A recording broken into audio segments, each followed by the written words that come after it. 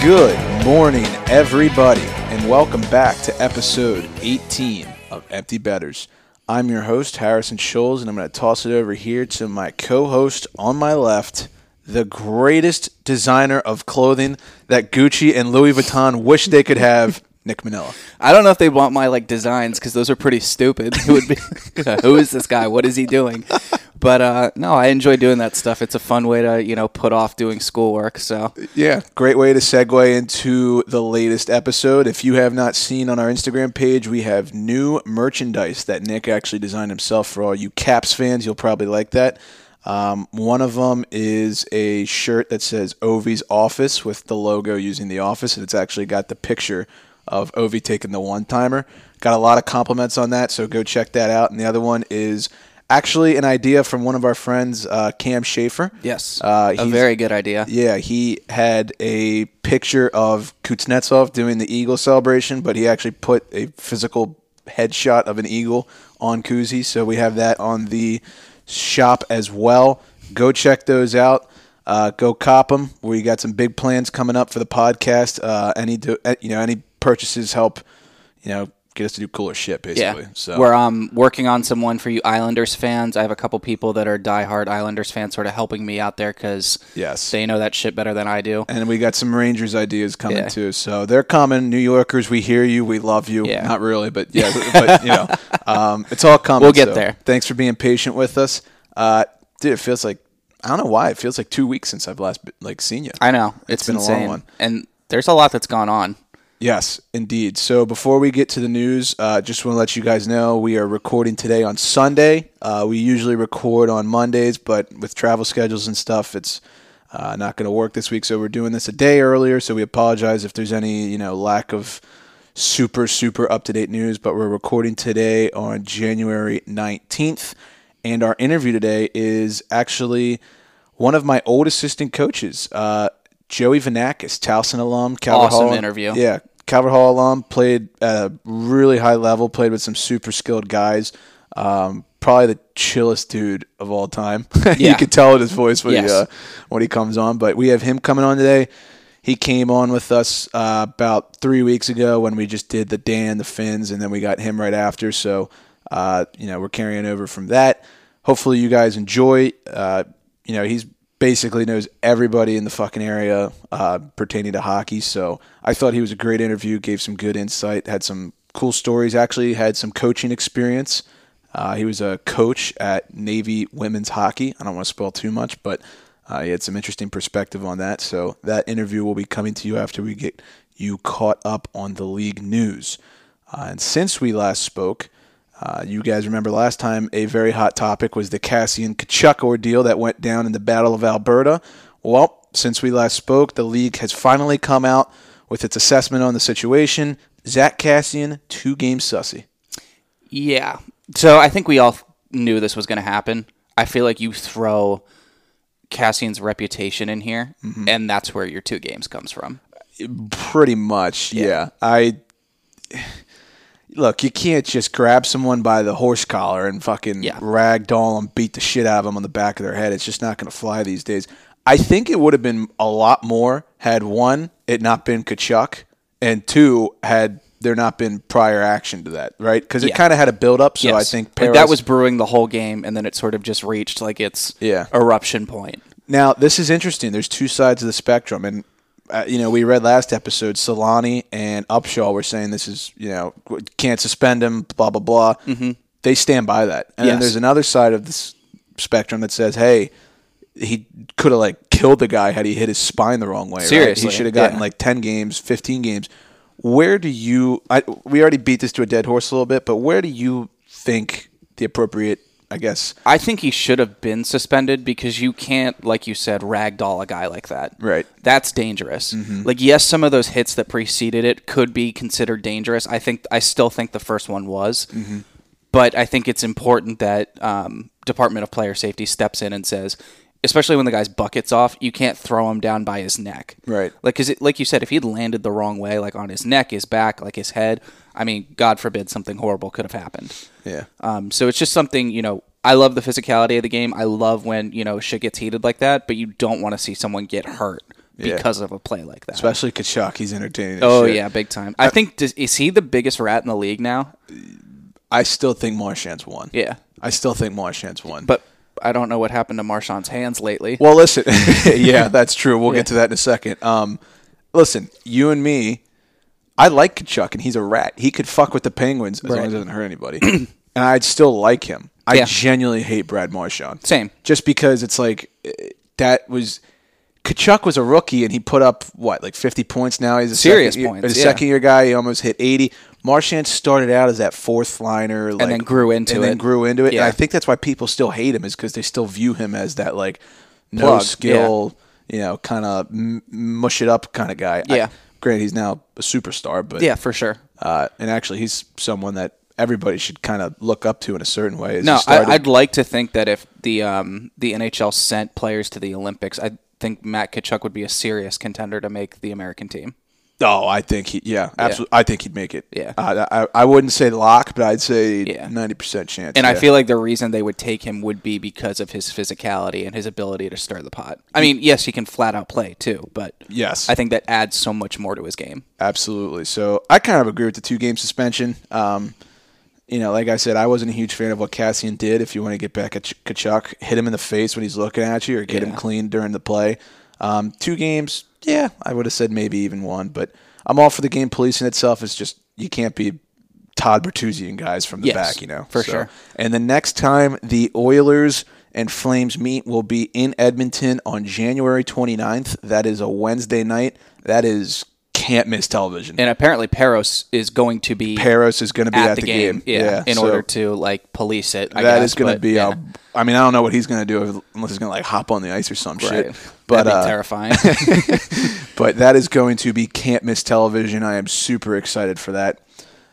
Moving on to something that our Caps fans are going to want to jack themselves off to right about now. Ovechkin yesterday against the Islanders in a great comeback. The Caps, Nick is actually stroking himself as I'm saying this. The Caps came back down from 4-1, scored 5 third-period goals to not only cover the plus 200 puck line, they also came back and ruined the Islanders' chances of gaining some ground on first place. Ovechkin had a hat trick in that game. The third goal, the empty netter goal, he basically did the swish celebration where he just shot it right by the Islanders bench. I thought that was a complete baller move. Scoring that hat trick, he tied Mario Lemieux with 690 career goals. And then with his last 2 goals, he actually surpassed Mario and is now tied with Steve Yzerman with 692 career goals. Since 2005, when Ovechkin entered the league, he has 26 hat tricks. That is more than the following franchises in that time span. The Colorado Avalanche have 24 hat tricks since 2005. The Minnesota Wild, 19. The New Jersey Devils, 19. Alex Ovechkin, 26. That's insane. That is ridiculous numbers. He's like, 1, he's red hot right now. 2, we're at that point where 2 games with a hat trick in a row. Yes, where he's done that. Like, I think they said the stat on the NBCSN broadcast the other day. I think he's done that like 4 times in his career where he's had back-to-back hat tricks, which is just absurd. Yeah. We're at that point now where we look at who he's going to be passing over the next they're going to suck his dick so hard. But like the names that we're starting to get past now, like he passed Timu last week, now Mario. Yep. Now we're tied with Stevie Y, and up next I think is Mike Gartner after that, which is insane. Well, he's only 8 away from 700. I think there's only 7 guys all time. He, in the next 82 games that he plays between now and next season, he will get into the top 6, I think. Yes. And then after that, it's when it's tough. Yeah, we'll see how it works. Yeah. I read something on Twitter that if he were to score 18 more goals this year, which would get him to, at the time the tweet was sent out, 50 goals. Okay. Right? He gets 50 goals this season, which it looks like is completely in the realm of possibility. Yeah. In the next 6 seasons, in this order, he could get 50, 40, 30, 30, 20, 20. Yep. And if he did that, he'd break Gretzky's record. Yes. Can Ovechkin do that at 40? I probably would have said no, but this guy doesn't ever fucking slow down, so who knows? I don't know. It's time to start doing some math. Yeah. It is definitely it's time to get the calculator out after every game. So big comeback. I'll let you cover more of that in the State of the Union when we get to that. But Ovechkin has officially passed Super Mario. Granted, it took him like 182 more games, but who cares? I knew that was coming. In other news, in the Metro Division, the Columbus Blue Jackets are the Cinderella story of the NHL this year. They are in the first wild card spot as of right now. Who in the fuck would have guessed this? Not us, because we said they were going to suck at the beginning of this year. I would have loved to seen a Vegas line where Columbus to make the playoffs. Columbus to make the playoffs. I can't imagine what that would have looked like, but it probably is somewhere in the realm of like plus 700, something seriously. Like that. Their backup goalie, well, not backup anymore. Elvis. Fuck, what's his last name? Doesn't need a last name. Okay. When your first name is Elvis, that's good enough. I can't even begin to pronounce this. It's something Finnish, I believe. Their goalie's first name, who is Elvis, is playing lights out right now. 41 save shutout last night against the Devils, I believe. Yes, sir. Unbelievable performance. He looks incredible. They're just rallying around Torts. Yeah, really no, seriously, I think that's what it is. I think you can attribute all this team's success in the last 2 years to coaching. Oh, yeah. I mean, it's like the Misfits when Vegas was there, right? This is yes. These are kind of the guys who, they're the Jackets, the whatever. System works. They buy into the system, and it shows. Yeah. They have the ability to blow teams out, like, 5-0 against the Devils last night, or they can just flat out outwork you, too. Yeah, I mean, this Elvis guy, he's been, I think in his last 10, he's got 8 wins. I mean, the Jackets look really good. This is like one of those teams where if they make the playoffs in a wild card spot, you cannot overlook them because they have that recipe for playoff success. They can outgrind you. They have big bodies, and they have a hot young goaltender. Well, they're 8-2 in their last 10. They've won 4 in a row. And here are the list of teams that they're ahead of in the standings right now. Imagine I would have told you this at the start of the year. The Philadelphia Flyers. Wow. Carolina Hurricanes, Eastern Conference Finals last year. The Toronto Maple Leafs. Yikes. The Buffalo Sabres. Think about the start that they got off to. The New York Rangers. And the New Jersey Devils, who everyone said at the start of the year was going to be, in the playoffs. Team. So, I mean, Columbus is coming. They've got right now 58 points in 49 games played. They are right on the Islanders' tail pretty much. Granted, the Islanders have 2 games in hand, but they're 2 points behind the Isles. So something to keep an eye on going forward. Columbus looks like... I think, obviously the big question for them is, can they sustain this for the next couple months to solidify a playoff spot? Can Elvis stay hot? Right. Yeah. I gotta fucking figure out how to pronounce his last name. Next episode, I promise I will figure that out and look it up somehow. But going on the opposite coast, over in the Pacific, the Canucks. The Canucks are in first place. First place in the Pacific Division this as division of Sunday. Is like the Wild West, man. It is nuts. Yeah. So I think last episode you were mentioning how the difference between first and last place was like 2 or 3 points. It was like 5 teams were within 4 points. Well, not much has changed in a week. So right now the Pacific Division, Vancouver sits atop with 58 points. Second and third place, Calgary and Edmonton are tied. And then fourth and fifth place, and the 2 wild card teams right now, Vegas and Arizona, and we'll get to Vegas in a second because there's been a lot of news out of there over the past week, are right there. So the difference between first and fifth place is 1 point. That's insane. 1 point. That's insane. It's going to be an interesting ride going forward. This division has all the storylines. The Calgary-Edmonton rivalry, they still got 2 games against each other and are tied in the standings. Vegas with the coaching change that we'll touch on in a second. Arizona going all in for Taylor Hall. And then Vancouver, just the young kids, just kind of getting it done. Going out there and balling out and getting it done. They have the second best home record in the league this season.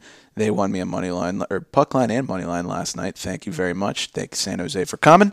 16-5-3 is their record at home. So something to keep an eye on. Definitely. Forward. I think all those teams, their mindset coming out of this All-Star break is going to be like, we need to get out in front now. This is too close. Yes. Like, we need to start putting together our push right now. I'm be curious to see if Vancouver has a big name that they go after at the deadline. One of the names that I have read up about that is potentially on the trade block is Minnesota's Matt Dumba. I've read that, and I've read that Matt Dumba and Quinn Hughes on the same blue line. Just think about that. That would be sick. Yeah. I've read that Columbus is in on him, and I've read that Vancouver is in on him. So that should be interesting to see going forward. If I called that, no one has talked about Matt Dumba getting traded. No. We are the first podcast. Yes. I am the first person. I am breaking trade rumors. Let it be known. Yes. If Matt Dumba gets traded to one of these two teams before the trade deadline, I am officially a genius, and we are a recognized source in the hockey world. How about that? Deal. I'll take it. I'd be interested to see if they went after another forward. I feel like that's not their problem right now because it seems like they can score. Yeah. I know at the beginning of the year there was talks about them going after like Chris Kreider, who you could say that about pretty much every team that's looking to add like a Jason Zucker, another name. So we'll see how it goes down the stretch here. But just figured we'd get you a little up to date on the time zone that none of us can stay up late enough to watch. As we mentioned, Vegas. Huge This one news came out of Vegas. Absolutely nowhere, too. So Vegas shit canned Gerard Gallant and immediately replaced with Peter DeBoer, the old coach of their rival, the San Jose Sharks. And I know a lot of Knights fans were pretty pissed off about this. Yes, Knights Twitter was on fire. Yeah. So they were very upset. I think this is kind of one of those things where like this would be similar to if the Caps hired Mike Sullivan. Yeah, I don't know if it's like that. Yes, that's probably not quite to that degree. Not to that degree, but along that same Yes. lines. Yes. But yeah. What are your thoughts? I was a little bit surprised. I think we all were. I thought we all were like, oh, Gallant's a good coach. He took this team to the Cup final in their first year. Yeah. Like, he's in year 2. Why would you get rid of him? So, I don't know. I mean, DeBoer's a good coach. His last, couple situations haven't gone great. But I don't know. I have a lot of question marks around this one. The timing just, it seemed to come out of nowhere. So, unless there's something we don't know, I guess those guys at, the upper level thought it was a good move, but I don't. Perhaps. A lot of people are speculating that management thought DeBoer would be a better fit than Gallant. DeBoer's known more as a dictator, and Gallant's known more as a player's coach. Big time. I think people like Gallant. I've never heard a bad word about the dude. No. Especially when he left Florida. Like Aaron Ekblad was very vocal about how much he liked him. This is, I don't know. I'm usually for mid-season coaching swaps because we've seen it. Dan Bilesma 2009, Mike Sullivan 2016, Craig Berube last year, right? It seems like it's not out of the realm of possibility to even like the Babcock thing this year. Toronto's flatlined a little bit lately, but right. I mean they went on an absolute run after they got rid of him. Yeah, you can get shot out of a cannon real quick. So. My thing is do you think that they thought they should be so much further ahead in the Pacific and panicked? Probably. I honest to God, I think they look at their roster and say, how are we not 10 points ahead in first place with how weak? Not that the Pacific is weak, but there's no that was the heavyweights. division that we said, if you're going to bet on a team to win a division, bet on the Knights because this is a lock. Right, and it just hasn't really gone that way this year. And, Gallant's, I think, had some questionable moves from management. William Karlsson has not had the type of season he had since the first year. Fluke. And he's still getting about 20 minutes a night almost. Yeah. So, there's some question marks there. I'm not totally sure I understand the motive behind this. Like you said, there's maybe something there that we don't know, but I think this is going to backfire on him. I don't think this is going to jumpstart him. I mean, is it crazy for me to say that they could miss the playoffs? I mean, with the way that division's going. No, I mean, the playoff race is really tight. To put it in perspective, the 2 wildcard teams right now are Vegas and Arizona, both with 57 points. And then right behind them, Winnipeg with 54, Chicago with 52, Nashville with 51. Still a little bit of a margin there, but, I mean, Nashville could flip a switch at any second, right? I'm surprised to see Chicago up there, and Winnipeg's more than capable. So we'll see how it goes. I think if they do miss the playoffs, you aside from maybe the players, you can 100% put the blame on management. The management. That roster's stacked. It's insane. They're stacked. I don't understand why they're not doing better. like I said, my take is I think they'll still make the playoffs, but I don't think this is going to jumpstart the team like management is thinking it's going to do. No. And granted, DeBoer has a pretty good track record, right? Took San Jose to Stanley Cup, lost. Took New Jersey to Stanley Cup against the Kings in 2012, lost, right? There might be a team before that, too. I can't really remember. I'm drawing a blank. But, I mean, he's gotten 2 teams to Stanley Cup finals in his coaching tenure. I mean, Gallant did it with the expansion draft, but we'll see how it goes going forward. I don't really think DeBoer would be that much better of a fit than Gallant. Yeah. So we'll see. Moving on, Sidney Crosby is back. I think like what happened, I was thinking about this week. I think Ovi and Crosby are like, I'm tired of hearing about McKinnon. I'm tired of hearing about Matthews, Eichel, and McDavid. The old dogs come out. Remember us? Yeah, I love it. Because they still do, I wouldn't call you crazy if you said these 2 guys are still the ones I want. Both of them have just gone off. Gamers. Crosby's assist off the back of the net pass was just... Rest in peace to Ryan Donato and your ankles. For those of you who didn't see the highlights, Sid was behind the net, basically going one way, pretty much stopped on a dime, did a backhand behind the back, bounce off the back of the cage. Donato went spinning. Crosby got it back on his forehand, went the opposite way around the net. Literally put like 2.678859 millimeters of sauce on this. Floats it right over the goalie's stick. Yeah. Right over to, I think, Cahoon, and just whip daddy bar down. And it's just like, what? I just imagine you like pausing your TV, pulling out a tape measure, and like measuring. I brought the protractor out. I was measuring the angle of sauce. You're fucking right. Unreal assist. 4 points against the Wild in his return, and then they played the Red Wings the other night, and he had the game-winning overtime goal on that. I mean, Penguins were already rolling before that. They're still kind of rolling. They had a tough loss to Boston tonight, but that's expected, and they play them today at 12:30 again. I'm expecting a big bounce-back game from them. I don't know. We'll see what goes. Every sign is saying the Penguins are just going to keep roaring, and I would say at the rate they're going, they very well could win the division, especially I think so too. Especially with 4 games left against the Caps. Yes. Which, NHL, it's starting to line up the way you wanted it. Yeah. They knew exactly what they were doing. Yes, they knew the standings would be tight, and we're about to hit Super Bowl Sunday, and that's the first time that I'm going to say, this is the first time that the Caps versus Pens are going to play. Yeah. So 4 games. That'll be a fun episode. Yeah. Yeah, it will be, won't it? That's when you guys are really going to see the true colors come out. I'd like to think that we would do something either like for the game or before the game. I don't know. We'll get back to you about that, but I think there's some fun stuff that we could do for that. Yeah, well, the good news is, and NHL, props to you, you plan this great again. All 4 Penguins Caps games are on a Saturday or Sunday. That's awesome. So prime time. And they're all afternoon games. None of them are night games. Yeah. So we'll be getting at it early. Not to beat a dead horse with the Penguins, but Evgeny Malkin. When are we going to start talking about potential MVP candidate? What does he have to do? I know he was hurt. I know you got to put up a ton of points. McDavid, Draisaitl, blah, blah, blah. I think you could, based on the season he's had, you could probably put him in the conversation for it. I feel like he's just going to get overshadowed by the season that Mac is having. Yeah, Mac, Draisaitl, McJesus, whoever.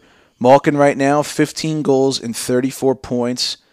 15 goals, 34 assists, and 49 points total in 35 games played. Put it in perspective, he's 1 less point behind Ovi and 14 less games played. Yeah.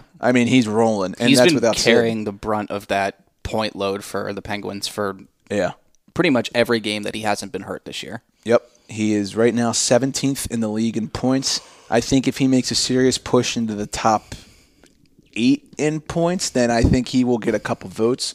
I don't think he'll win it, but I think he should at least be in the conversation.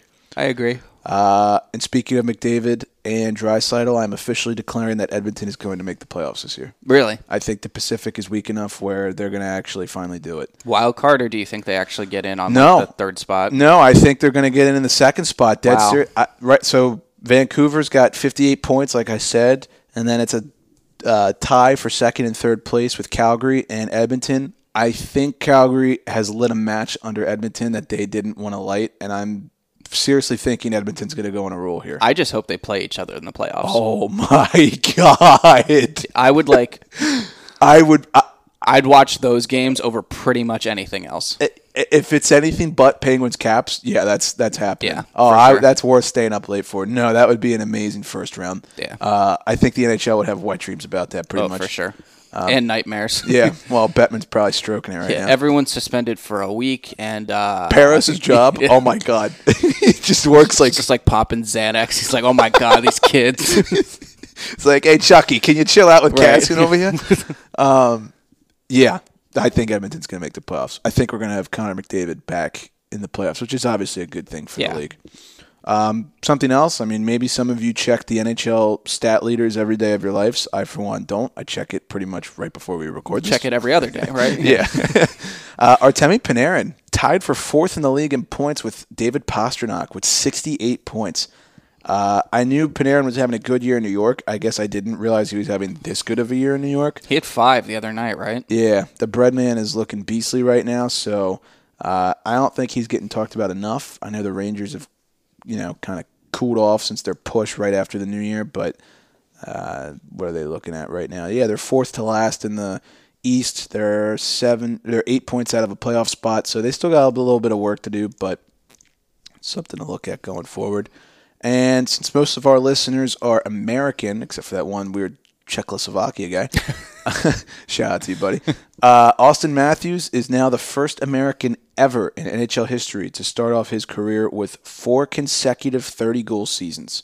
That's awesome. He had a hat trick the other day against, can't remember who the game was against. Yeah, I don't remember. Regardless, that he had a hat trick earlier this week. That was his first hat trick since his opening rookie night with his 4-goal performance against the Ottawa Senators. I don't know why I thought he had another one in there, but you would think, right? I think like the amount of 2-goal games he's had is probably in the double digits. Oh, easily. But yeah, I thought that was interesting. Not a hat trick since his rookie debut. Yeah, they put up 4 that night in a legendary debut. Yeah, that was wild. Yeah, injury bug. The big one, Dougie Hamilton, Canes fans, this is going to hurt. He's out for 3 months with a broken fibula. Awkward video, if you haven't seen it. Just brutal. Yeah, don't watch it. Hard to watch. Yeah. Just kind of like went into the boards and like kind of like under him, and then he came down on it. It's just like one of those. It's a knee bend that if you get queasy easy, you don't want to watch it. Yeah. So this is going to hurt. I mean, aside from John Carlson, I know there was a lot of talk around like he's having like a Norris caliber season. So this will be interesting to see if Carolina can hang on or if they sort of fall off the face of the earth after something like this. Yeah, it should be interesting. It sucks for him. I mean, he got pretty lit up last year. Again in the series against the Caps, wasn't there a play where he like shied away from Ovi because he was scared of him or something? Like there was a couple times where he either didn't hit someone who he could have just like taken the body and eliminated the play, or didn't have like his stick in the lane or something. Mm-hmm. I know like 2 or 3 times he got like torched on like a backdoor pass. Right. So I know he got a lot of heat for it. He also, I think he scored a decent amount in that series too. Yeah, he did. I just remember that I think it was Game 5 against the Caps. He didn't hit Ovechkin, or Ovechkin scared him, and every NHL analyst was all over him. Yes. And now he's had this breakout year, and kind of sucks. I mean, just kind of sucks for Canes fans. So yeah, definitely. That's the major injury for the week. We are now going to go to the State of the Unions. Alrighty, so as you touched on, Ovi is, he looks like 06-07 Ovi right now. Yeah. These are his last 3 games. He had 2 goals against the Canes, 3 goals against the Devils, and then 3 against the Islanders. You do the math. As we mentioned, he passed Mario, and now he's tied with Stevie Y. Ever heard of him? The Caps, solid win against the Canes on Monday. That was Sammy's first NHL shutout. Mm-hmm. Awesome. I thought he played lights out. Couple big-time saves in that game. Ovi has 2. Caps win 2-0. They had a revenge win against the Devils on Thursday. Of course, the game I went to a week prior. They lost 5-1. They come around and beat the Devils 5-2. Couple minutes into the game, Miles Wood high sticks Ovi in the face. No call. Ovi gets pissed off and just goes out and fires 3. That slap shot one-timer, I genuinely don't think there's a goalie now or ever that could have even touched that. It's like right over the shoulder, too. Like when I say bar down, it literally was the most perfect slap shot placement I've ever seen. And it was a bomb. Like the reaction from, I think it was Mrazek was just like what the fuck am I supposed to do? like Carlson literally laid it on a fucking 12-ounce New York steak platter. Seriously. And Ovi just put every sauce on God's order green up, earth there on you there go. and just ripped it. Yeah. So big revenge win against the Devils. We've seen this before. There was that game in like 2008, I think, where someone broke his nose on the Habs, and then Canadians he went off, scored 4, including the overtime winner. So don't poke the bear, guys. Come on, you're just gonna get torched if you do. In the game against the Devils, Schneider actually came in relief of Domingue, and I thought he looked okay. Good to see that. Good for him. Epic comeback against the Islanders in Nassau Coliseum. Devon Taves, what are you doing? Islanders go up 4-1. Devon Taves does the koozie bird celly, and I think you just screwed yourself. Shameless plug. Go buy the Russian Eagle shirt now in response to this. Yeah. On our site. I was texting with one of my buddies, Mike, who's from Long Island, and he was like, "Why would he do that?" He's like, "We're up 4-1. Why would you do that? Poke the bear, man. Don't mess with the bull. You get the horns." Caps come back, 5 goals in the third period. It's enough said. So they look good. I was, texting my dad when the Caps were down 4-1, and I was like, they kind of look like shit right now. Still some big question marks around Braden Holtby, but hopefully he can kind of play out of the slump that he's in right now. Yeah. There's been a lot of talk about just letting him walk, not getting anything for him. Yeah, it's the expansion draft thing. Then people are saying, don't just let him go at the expansion draft. You should trade him and get something for him, but I don't know. No, I mean, honestly, I keep him this year and let him walk because God forbid that Ilya, kind of choke or have a rookie slump. Yes. You have a for sure fire backup there. Yeah, because I think he's still the number one. Right. I think right now, if the playoffs started, you'd probably go Holtz. Yeah. And then if it gets shaky, then you throw Sammy in there. Yeah, I would agree with that. I mean, look, this is your I don't want to say your last kick at the can, but this is your I thought yesterday was a statement game for him and he got shelled. This is your best chance to get a second cup. Yes. That you're probably going to have until Ovi's done. Yes. This is kind of like for sure. That doesn't mean you can't win one in the future with a not as good of a team, but this is the best team until the day Ovechkin retires that you're going to have. Just because you got Holtz, Backey, Carlson, Oshie, all these guys, it's just you can't keep that together forever. No, absolutely and you got 2 stud goalies. Yes. And trust me, I know how much that can help you in the playoffs. Yes. So I'd keep him, let him walk. Yeah. And as you said last week, the NHL is becoming such a 2-goalie league now. It's not like when Patrick Waugh and Marty Brodeur would, play 60-some games and then every game in the playoffs. Back up who? Right, exactly. Yeah, I think their depth chart read, it's like if we don't have Marty, we're fucked. This week coming up for the Caps to get back on track, nothing because the Caps schedule is a disaster and the most inconsistent thing ever, and we have the All-Star break. So. Yep, All-Star break is coming this week, so we'll get to that when we touch on the gambling corner. What was I going to say? Oh, Pens, yeah. Penguins. 2 games since the last time we spoke. We played the Wild, and we played actually 3 games, my bad. Penguins played the Wild, the Bruins, and the Wings. 2-1 in that span. Had a tough loss to the Bruins. It happens, but whatever. We got them again today at 12:30. Hopefully that's a revenge game. I was astonished at the fact that we had to take Detroit to overtime to beat them. I don't care because we won. But at the end of the day, I was expecting a better performance. Granted, it was the second of a back-to-back on that night. Matt Murray did get another win. He's actually 3-0 in his last 3. Seems to somewhat be turning around the corner. So, that's always good. And like I mentioned, we dummied the Wild in Sid's return. Malkin and Sid just pretty much dominated that game. It was one of those games where you're like, we have been so blessed for 15 years. This is why I love hockey so much. But, we haven't really had much action other than that. We got the Bruins again today on Sunday at 12:30. And then we have the Flyers on Tuesday right before the All-Star break. And then after that, we have to wait a little while. So against the Flyers, that game's going to be in Philly. That's going to be a tough game. If it was in Pitt, I'd be a lot more confident, but the Flyers are really good at home. That might be, I would say that it's above a 50% chance that's an overtime game. If you're feeling frisky, bet the game to overtime. Carter Hart is injured, actually. Yes, I just remembered that we didn't put him on the injury bug, so we're adding him now. He's going to be out for 2 to 3 weeks. So I don't know who their backup is. Is it Brian Elliott? I think so. Okay, so Elliott will probably get the start. I would imagine that Jari is probably going to get the start. We'll see how it goes. Tough 2 games ahead. All-Star break is much needed. Thankfully, Sid and Gino are going to get some rest. So I don't really have much else other than that. They've only played 3 games. Nothing too eventful since the last time we talked with them. Nice. So, and now we are going to toss it off to the interview that we had with Joey a couple weeks back. Hopefully you guys enjoy this one. I think he's got some experiences that are a little bit different from what some of our previous guests have had. We've pretty much had our standard guest is a Maryland-born hockey player who goes and plays in college and then talks about their stories. Joey went on to coach. He's played at a really high level, and I just think he has some great insight on both sides of the game from a player's perspective and coaching perspective. Definitely. English is tough today. So without further ado, we're going to toss it off to Joey right now. Enjoy. We are now pleased to welcome to the Empty Betters podcast one of my former assistant coaches, I believe, and good friend Joey Vonakis. Joey, thanks for joining us.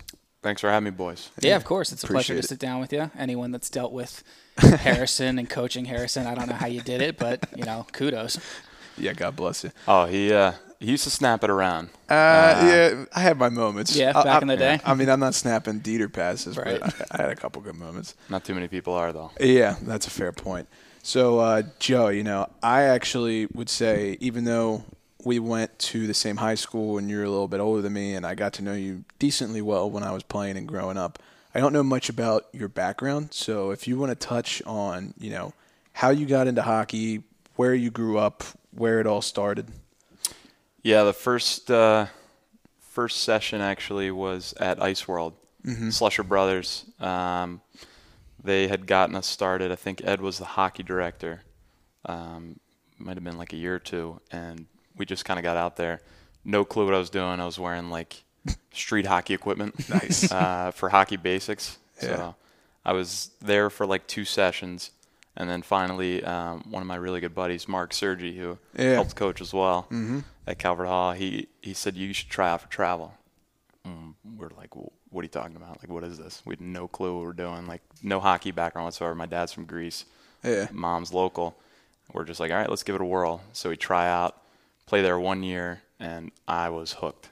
Like, really? It was just, it was insane. Like, we went and saw a couple Baltimore Bandit games, like way back in the day, which I literally just found the story out a couple days ago, and I could not get my eyes off the game and the cheerleaders. That's what my dad told me. So it was literally just watching that. And I was like, "This is awesome." Yeah, we need more ice girls, right? That's for sure. So you started hockey basics at Ice World with Slusher. When did you start to play organized hockey? Who was it for? So the Patriots, Tom Gendris. Where are the Patriots from? I never heard that. They were only around for 2 years. Oh, that's why I never heard that. I was a part of, and that was way back. That was probably 2001. Okay. So they lasted for 2 years. I think they had lasted longer, but for me it was for 2 years. And then after that, I played on a different club pretty much every year. Wow. So you're like a little suitcase almost. Basically a suitcase youth hockey player, yeah. So do you want to touch on the teams that you went? I mean, some of the crazy shit you saw? Yeah, I lucked out. I had some awesome coaches. I think of all the years I played from the time I was a mite to my 18U year, I had, I'm going to say it was like 3 parent coaches. Mm-hmm. Like head coaches. Yeah. Which is, it's like unheard of, right? Yeah. Where most of the time it's, someone's dad that's just kind of helping out. But even the parent coaches I had were awesome. Mm-hmm. It was always non-parent coaches that were just volunteering their time. And I mean, I really had a good experience. I just had so much fun doing it. They really just let us play. That was the biggest thing. That's why I really liked, coaches in general. It was just a good experience. They just let us play. I feel like sometimes that's the best way to have you learn the game. Just 100%. Get out there, make your mistake, learn from it, then they'll tell you, this is what you should have done, but they're not going to be, harping on you for every little tiny thing. Yeah, they'll definitely let you know when you're doing something wrong. Oh, yeah. They'll let you know when you're doing something right too. So I mean, like I said, it was pretty easy just going out and playing. Like this is all about. What were some of the club teams that you played on while you were bouncing back and forth? So yeah, definitely a suitcase youth hockey player. I was with Baltimore, Howard, let's see, Team Maryland, Little Flyers. Wow. York Devils for a year, 18U year.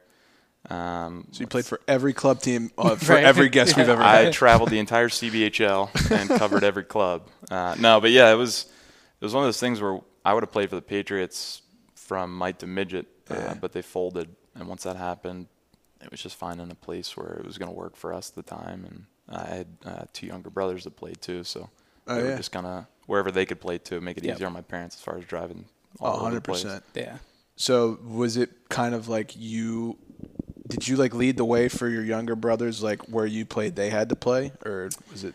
For the Patriots, yeah. They Tom Gendris, who was running the show there, he basically said, all these kids that are watching, that are running around the rink, they should get a chance to play too. Mm-hmm. And they called it Mighty Mites. So they were kids that could only play non-league games. And it was basically all the younger siblings, there's like 3 or 4 of them, that would just kind of hang out and watch. Yeah. And they would suit up for some of the games. They'd toss whatever backup jerseys they had, so they would play in some of the games too. So we had there's 7, 8-year-olds, and then there was like a 5 or a 4-year-old. That's awesome. That's like suiting up for non-league games. That's and so you're just cool. Like, it was so much fun. That was the first experience playing with your siblings. Right. And it was pretty cool. That's a great way to grow the game. Yeah, I'm seriously. surprised that's not done more. Yeah. So without keeping you here for 5.5 hours talking about all the club teams you played on, on which club team would you say was your best experience? Oh, that's a good one. I would have to say that Patriot year. That kind of started off. We had a really good group of guys. How old were you when that happened? I think I had just turned 7. Okay. So yeah, I was 7, and I had 2 years there, and we had this group that, to say the least, we all still play adult league at some point when we come back for the holidays together. Oh, wow. That's awesome. Yeah. From 7 years old? From 7 years old, yeah. We lucked out. That's when I played at Towson. We had about, I'm going to say it was like 6 or 7 guys that started from when we were mites all the way through to Towson. So that's awesome. It's, got to be so some cool. sort of record. If we had any seriously. record, Oh, yeah. Well, no, and that's what Nick and I always say about the Baltimore hockey area, is that everybody kind of knows everybody, and it almost feels like everybody gets brought up through the same kind of roots. And, there's little changes here or there, but for the most part, that's 6 or 7's unheard of, but it's not unheard of for guys, maybe 2 or 3 who come up like that. Yeah. 6 or 7's crazy. Yeah. Yeah, like I said, we had all really good experiences. It was them just letting us play, and you make decisions. You got to figure out what you're going to do after, because hockey doesn't last forever. Mm-hmm. And we decided, let's just all stay together and play here, have fun, live down the street on York Road, and have some fun. Hell yeah. So I think, if my memory serves me correct, you went to Baltimore after and Howard after that. Were those both before you got to Calvert Hall? Yeah, so I was playing, we had super teams. Pretty much every year was just like putting together a super team where we went like undefeated for the Baltimore year. Really? Yeah, we had. That's unheard of for Baltimore too. Oh, we had just a bunch of athletes. It was just a really good group of kids, really good group of parents. I would say that was the best part. So we were pretty successful. We would go to the district championships pretty much every year, whether it was Howard or Baltimore or whatever. And from there, it pretty much just kept getting better and better, because we'd stay together, or we'd find that nucleus of kids, and just wherever we could play, we'd play. Are there any names in that nucleus that you think I'd probably know of? Yeah, obviously they still run the pro shop, but the Gendris, Casey Gendris, Chris Zoka, Andy Ancone. Yep. I've heard of all these guys. Yeah, you did have a good nucleus. Yeah, we had some athletes. We had some characters, but we had some athletes that when the puck dropped, we'd go. Definitely. Yeah. So then, talk about that transition to Howard right after. Was there something that caused that, or did you just feel like that was a change you needed to make? Yeah, we had a group that were, again, just trying to play, and I think Baltimore, just based on the year, we were 92 birth year, the majority of us. Well, I was a 92. Those guys were 91. Actually, when we were filling out the paperwork for tryouts, I wrote a 2 that looked like a 1. Sorry.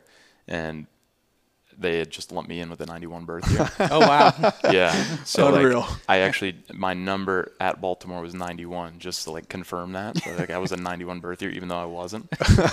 So like that's how I was able to get on some of those teams, is like just put that. That's that unbelievable. Number on the back. Nice. So, what kind of got you attracted to go to Calvert Hall when you did? Because we've had a ton of guests on already that I've played with, but you were before we came. And I don't know, I mean, you can speak this better than I can, but I don't think before you got there it was as big of a powerhouse program as it's become. Before, no. They actually, I think it might have been a couple years before we had gotten there. Might have been like 10, 15 years. They didn't have a program. Wow. Because they had gotten shut down. There was something that happened with the Brother Andrew Cup, where there was a back and forth, and they just couldn't have any support, so they had to shut it down for a while.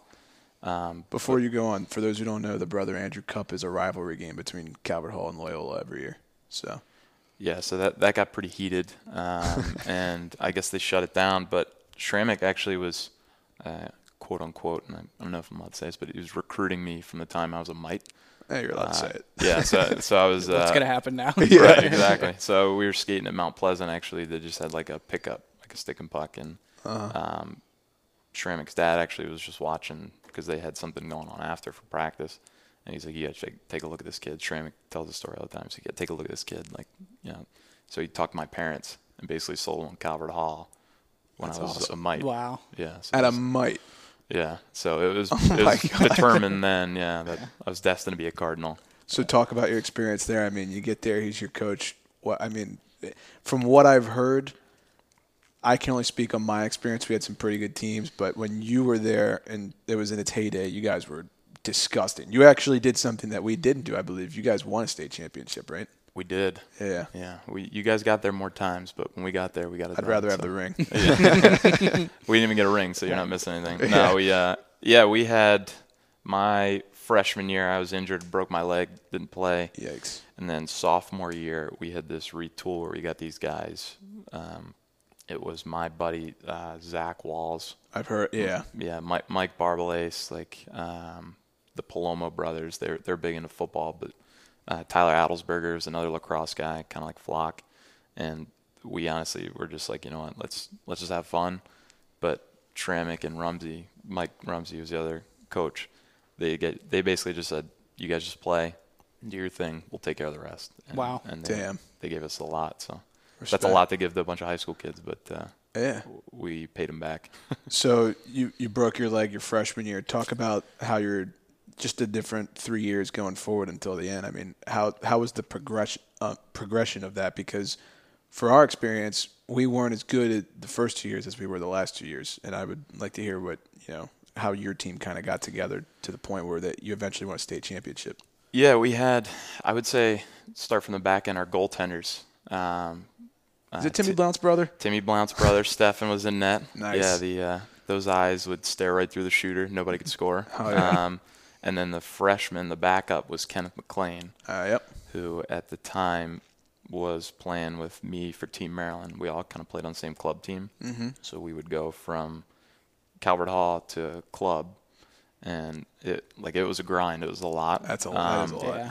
But like we had those two in net. We also had Adelsberger that was playing D, Yancone, and like those guys were playing high level club, so they're getting a ton of reps, but they're also seeing really good competition. So when we come to high school, it was just it was easy, just fun. You just play. Yeah. I mean, I wouldn't say it was easy, but it was fun. Yeah, I get what you're saying. So what year did you guys become good, or were you good the whole time?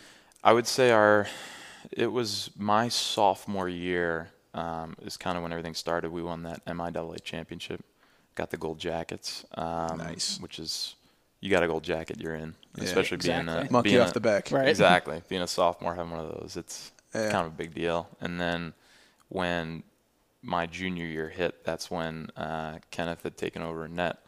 We had a bunch of guys that just got older, bigger, stronger, faster over the summer. We do some training and stuff with Schrammick and the Slushers and those guys, and it just kind of took off from there. Yeah. So what year did you guys win the state championship? Was it your sophomore year? Yeah, that was my junior year. So junior year. It was 08, 09. Okay. Who'd you beat? DeMatha. Nice. Yeah. No parents were punched. No cops come to the games. There were not, similar to how when Costa had his thing. No, we avoided that. I mean, I will say there was a penalty shot in that game, and the kid taking it, actually, Casey Thrush, a good buddy of mine who I actually just skated with and talked to pretty often, goes in, shoots blocker side, and Kenneth blocks it. Goes over the student section and just starts selling right in front of the student. They're spitting on him, like they're tossing stuff at him. And it was watching it, you're like, I don't know if we should go over there, but he's tough enough to handle it, so just come back to the bench. Like, yeah, seriously. Yeah. Oh my God. That was nuts. Yeah, that's awesome. Is that how the game ended? It was in a No, we actually walk me through that game, because I mean, we've talked about the state championship experience. Flock was here about 2 hours ago saying he's got hair on his back standing up. So talk about what it was like when you were there. Yeah, we had a run where it was, it was probably from November to pretty much February, where we just we found our groove, we turned it on, and it was literally every game was a 1-goal game. It was close games, whether we were winning or losing, and we just kept knocking these teams off, and we got the playoffs. And I think the best part about it was we were really tight-knit off the ice. Mm-hmm. Like we were, we weren't just like hanging out in the calf. We're going to parties afterwards. We're hanging out and having a good time. And I think that's why we were successful, is because we just had so much fun doing it that it was a no-brainer where you get on the ice and it was like, oh, this is easy. Right. So, is there a defining moment from that November to February span, hockey-related, where you can remember you're like, okay, this might not happen again. This is a cool experience. Yeah, we were playing DeMatha and Gonzaga. Normally they would get pumped. It was, 8-9-1, and we played a game in December, it was like right before the break, where we had, I think it was like a 1-goal game. Against Gonzaga? Against Gonzaga, and they had 2 or 3 guys that played NCAA Division I, and they had some studs, and we were going against them, and I think it was 4-3 was the final, but just back and forth, like one of those things where you're like, wow, you don't realize how well you're doing until afterwards, and we lost the game, so we're mad, but right. At the same time, in it for a while, right? And the fact of us just competing, I think that was like, all right, we have something special here, like we got to get this done. Yeah, absolutely. So I want to hear a little bit about your Little Flyers experience. Was that during your high school years? Is that when you started playing there? Because I can't remember if Matt did something correlated with the Flyers. I don't know if it was called Little Flyers or Junior Flyers or what. Yeah, so Matt actually played for the Junior Flyers. Yeah. I think he was 18U. Mm-hmm. And my junior year, I actually tried out to play on that 18U team. Bud Dombrowski was the coach there. They had a group that was in that 91 birth year that I think there were like 6 or 7 that ended up playing NCAA Division I. Wow. So and still play pro. Wow. So like that was the guy. And where we lived, I actually lived in Harford County. So it was closer to go to Philly than it was to go to Rockville, like all the way down D.C. with traffic and everything. Yep. So we were looking at both options, and we decided, I'm going to try out for the Junior Flyers. Didn't make the 18U team. I was like one of the last 2 cut. So I was like, all right, I'm going to go to York. Went and skated at York for a year, and then after that made the jump to juniors. So I played Junior B my senior year for Rob McGinnis, Dal McGinnis' brother. Wow. Whoa. What's he like? Oh, he's a beauty. He's like not surprised. Tough as nails, like just really cares about every kid he coached. Like do anything it takes to give you the shirt off his back kind of guy. Yeah. That was the last one he had. I mean, that sounds like I'd hate to like say more about it, but you had McKinnis' brother as your coach. I mean, seriously. Not many. That's probably a pretty recognizable figure compared to what most of our guests have had. I mean, talk about that year. I know you mentioned before we started you had an injury. Is that where the injury happened? If you want to. Yeah, so that was my senior year where I was actually playing. We were playing against Gonzaga, and just a weird turn. I was going to turn away from the boards, caught an edge, and the kid came up behind me. Looked like I got two-handed, and I went head first into the dasher. Ugh. God. So my right arm was feeling numb, and I was like, yeah, it's not a big deal. It's just a little nerve thing, whatever, get up. So we finished the game. We ended up tying them.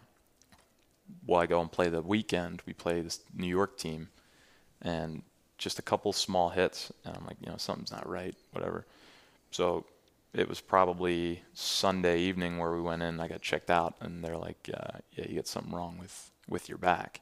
Oh God. So I was like, oh, okay, like, what's going on? It's, whatever, just play through it. So like, no, you're gonna have to shut it down. It's like you're done playing. I was like, all right, that's your opinion, but thank you, but no. What are you, a doctor? Right, exactly. So yeah, that was interesting. But yeah, getting the chance, I played that first half of that year under Rob, and then Pat Hannigan was the other guy, and these guys were just awesome. Yeah. So I mean, I know I have a lot of friends personally, whether it's hockey or a different sport, who have had injuries that have impacted them not only throughout their athletic career, but emotionally sometimes. And I don't want you to get into too much detail, but talk about, the process of, what that injury taught you. Did it grow your appreciation for the game? I mean, I think a lot of people who are listening can probably relate to your story if you want to touch on that. Yeah, it was eye-opening. It's one of those things where you never hear, oh, it's going to be the end, or at least you think it's not going to be that quickly. Mm-hmm. It helped me a ton. I think I gained a huge appreciation of just going to the rink. Like, no matter what you're doing, whether you're watching a game or you're the one playing in it, it just gives you a lot of perspective and realize there's more to life than just hockey. Yeah. And that's kind of where, for me, hit home with the network and this really awesome group of guys that we have, and girls too, where it was just like, you're having fun, but there's only 1 hour, half hour, hour and a half, 2 hours that you're actually at the rink or playing. The rest of the time you're enjoying time with those people. Right. So the surgery you had, do you mind if I touch on this? You said it was the same one that Peyton Manning had. Yeah, so they actually, I guess Peyton Manning had a couple, but the guy who did it right the third or fourth time, that's the guy I had right here in Towson. And they went in and put, it's like 2-inch piece of titanium that is fusing the spinal column together. Mm-hmm. And it basically keeps any of the, what's it called, the discs from hitting the spinal cord, because they said I was probably about one hit away from severing it, and then Jesus, oh my God, 6 feet under. So I lucked out. Yeah, game of inches, right? Seriously. Seriously. So you touched on, after that you got into coaching. So at this point in your career, you're graduated from Coward Hall, you're dealing with the injury and recovering, and then you got into coaching. Do you want to touch on how that, changed maybe your perspective on the game, or just what your experience was like in general? Because you're the first person on our podcast who has any coaching experience. Yeah, I would say I always knew I wanted to get back, no matter how I was going to do that. Didn't really know. But again, it was Mike Schrammick and Mike Rumsey that pulled me in and said, I was going to school at Towson. They said, you should come and help out. Mm-hmm. I think you'd have a lot of fun enjoying it, whether you want to coach for every game or a couple games. And they were really awesome about that, just saying, hey, come help out, get on the ice, stay with the group. I think it was more about just being in the environment and being with the boys, where you figure out, okay, I really enjoy this, I like it. And for me, it taught me how to prepare. Mm-hmm. Like you're preparing and you're doing everything leading up to the time at the rink, but at the end of the day, it's only an hour and a half, 2 hours you're there. Right. So you got to make sure you have all your ducks in line before you're stepping on the ice. So you're assistant at Coward Hall. Is that when my whole group of guys was there? Because I remember you were on the ice with us. Is that when you initially started? Yeah, so that was the start. And then I was helping out a bit at Navy. Mike Schrammick was helping down there with the youth program. And I got a chance to do a couple skill sessions where you'd run like the 50, 60 kids out there and you're getting them going. Mm-hmm. I got a chance to do that, and I loved it. I thought it was a ton of fun. Like I said, was lucky because I had such good coaches that I was like, if I could duplicate or even get half of this, that would be huge for me. And yeah, I was going to ask, is there a coach that you had that you tried to sort of model your coaching style after? Yeah, it was definitely it was a combination of three, okay. And that is probably the intensity of McGinnis. It was a combination of Andy Grimshaw, who coached me as a Bantam, and then Harry Kovelman, who coached me as a Pee-wee. And I would say the aspects were the intensity of McGinnis. For Grimshaw, it was the methodical. He was very detail-oriented as far as doing stuff. And then Harry Kovelman just had a ton of fun. Yeah. He was just like a blast. Like, he was one of the parent coaches, but he just did such a great job as far as like taking care of everything off the ice and away from the rink, that when we got there, we just got to play. So what was your experience at Navy specifically like? I mean, related to just Navy coaching. I coached the women's team, if I'm not mistaken, correct? Yeah, so I was with the youth team doing some of the skill stuff, and from being there, one of the kids actually that was on my team, it turns out that his father was the Deptant, the Rivera family. They're awesome family. Deptant meaning he's like the fourth in charge of the Naval Academy, which I did not know that until after. I didn't know that till just now. Yeah, so we're learning something new. Awesome family, and they had mentioned that there was an opening, and they were going to recommend me for it. Yeah. So I just kind of went with it, and we're actually on the beach, like right before 4th of July, and I get a call from somebody at the Naval Academy, and they're like, "Hey, we want you to come in and interview." And I'm like, "Well, I'm on the beach. So can you guys come here?" And they're like, "No, you have to come down to Annapolis." So I was like, "Okay, whatever." So like a couple weeks later, I go on an interview, and they called me a couple days after, said, "You got the gig." Wow. Interviewed our captain at the time. They hadn't gone to club status yet. So that was the first time as full-fledged club status, and that was kind of the missing piece, was just to have somebody there to coach. And I kind of took what those 3 coaches had previous and just said, like, that's what I'm going to do. I'm going to let them play. You know, this is obviously the Naval Academy. This isn't just regular college students. Definitely. Right. There's a little bit more, they're serving after, and they're, serving for our country. So I think anything I can do to help them and just push this program in the right direction, because I have some experience, I'll do it. What's it like coaching girls? I will tell you right off the bat, it was different. Meaning I went in and sat down, and the director of admissions, she said, "Well, listen, you're a male, you're a young male, you're not terrible looking." That had to feel pretty good, right? Right. It was kind of like, I'm like, okay. You hired me to be the coach? Right. Right, exactly. So I'm like, wait, why am I here? And she said, just to give you a heads up, like, you're here to coach, and you're here to lead this group. And, that's it. And that was pretty much the defining moment of, okay, I'm a legit coach now. I mean, so you've coached guys, you've coached girls. What's the biggest difference between the two? I mean, obviously, aside from the obvious, you can't go, all right, boys. I mean, girls. But like an actual like competitive difference. Like, I feel like girls don't get enough credit, especially girl hockey players. They're tough. Yes, I would say the difference in the actual games, where there's, at least we have like the women's game, there's co-ed, and then there is the boys' game, men's game. The women's game has a ton of skill, but there is also a ton of contact, and I mean, there's just as much, if not very similar, as far as the amount of contact in a women's or girls' game, just as much as there is in a boys' or men's game. Really? It's just, you don't see it as much because, I mean, women's aren't skating across the ice and just like, blowing people up. Right. It's more methodical. There's more of a skill aspect to it. Yeah. But I would say the skill sets with both or all 3 of those are eerily similar.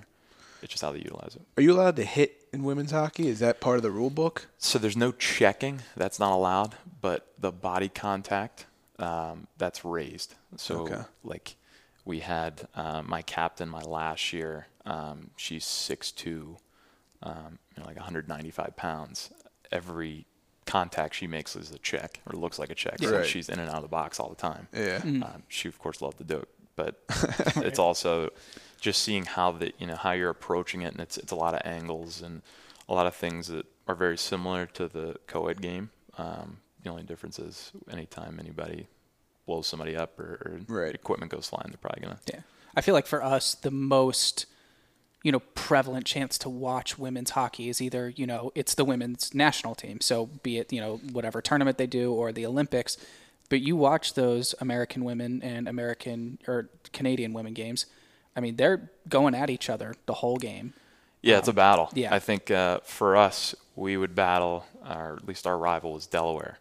Any games against Delaware, it was a battle. And they would go through, we play them 4 times a year. And it would be 1-goal games on either side. There'd be, 15, 20 penalties.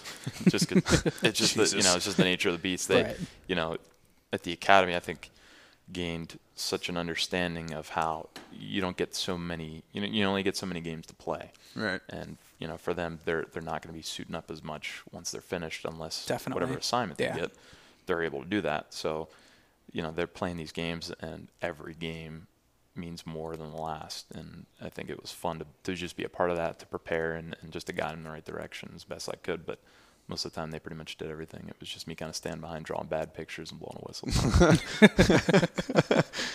Do girls chirp / scuffle? Like, do you get after whistle shit like in men's hockey? The chirps are worse. The chirps are. Oh my god! Actually, that does not surprise. Yeah. I didn't think about that. I'm not surprised. It's ruthless. I mean, there were times where, like, I'd be like, "Well, what'd they say to you?"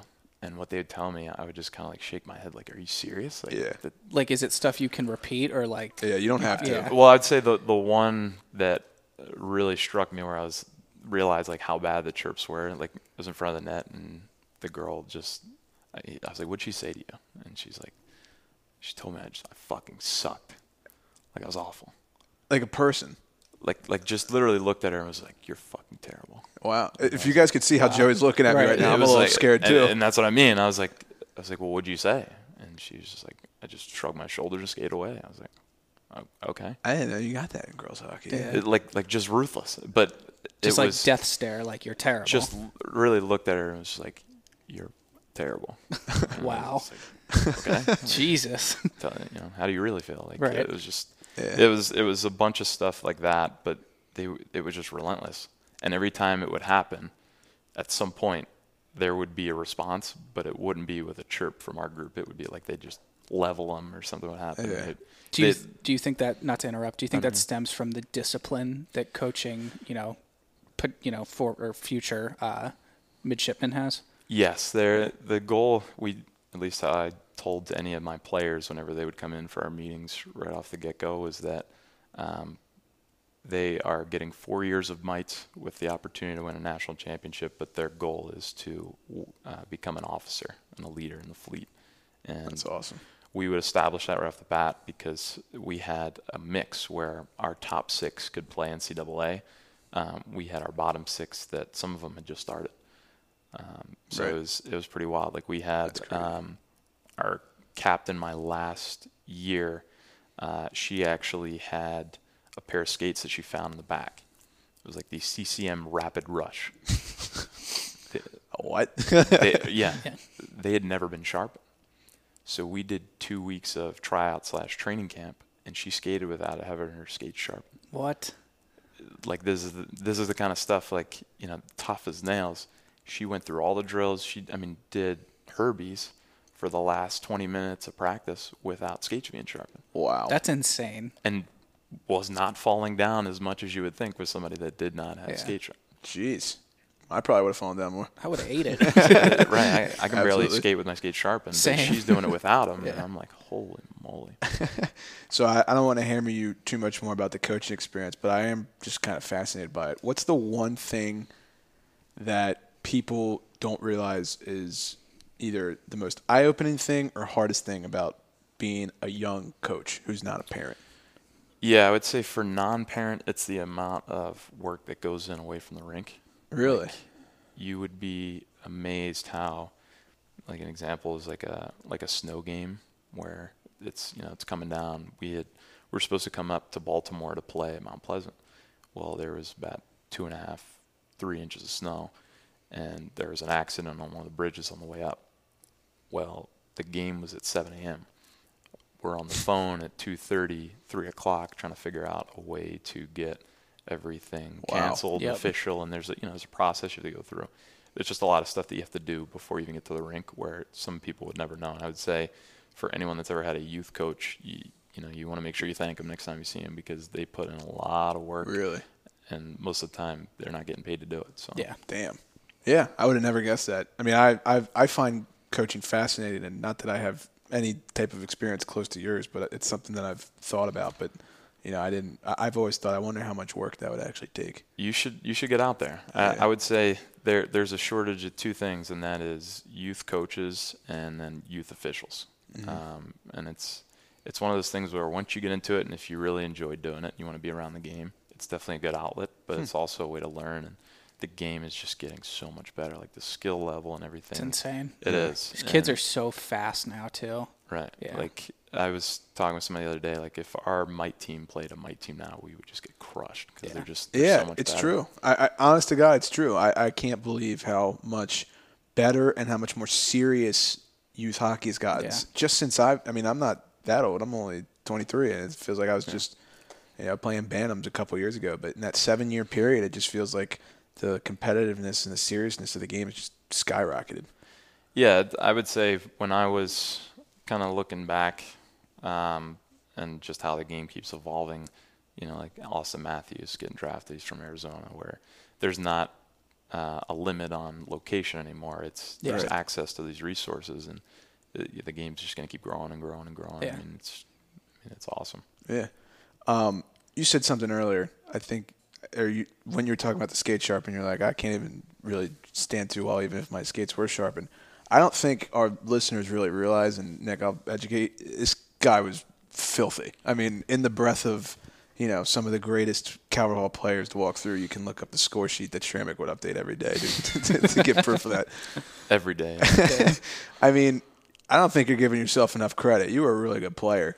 And I was just curious, what would you say is the part of your game that really kind of put you ahead of other people? Because I think it's safe to say you were pretty damn good. Well, I think I lucked out where Jason and Eddie Slusher, who at the time, Jason was still playing pro hockey, played like 8 years of pro hockey. Him, Corey Gendris, who played at UConn, and then Kyle Green, they're all from Harford County.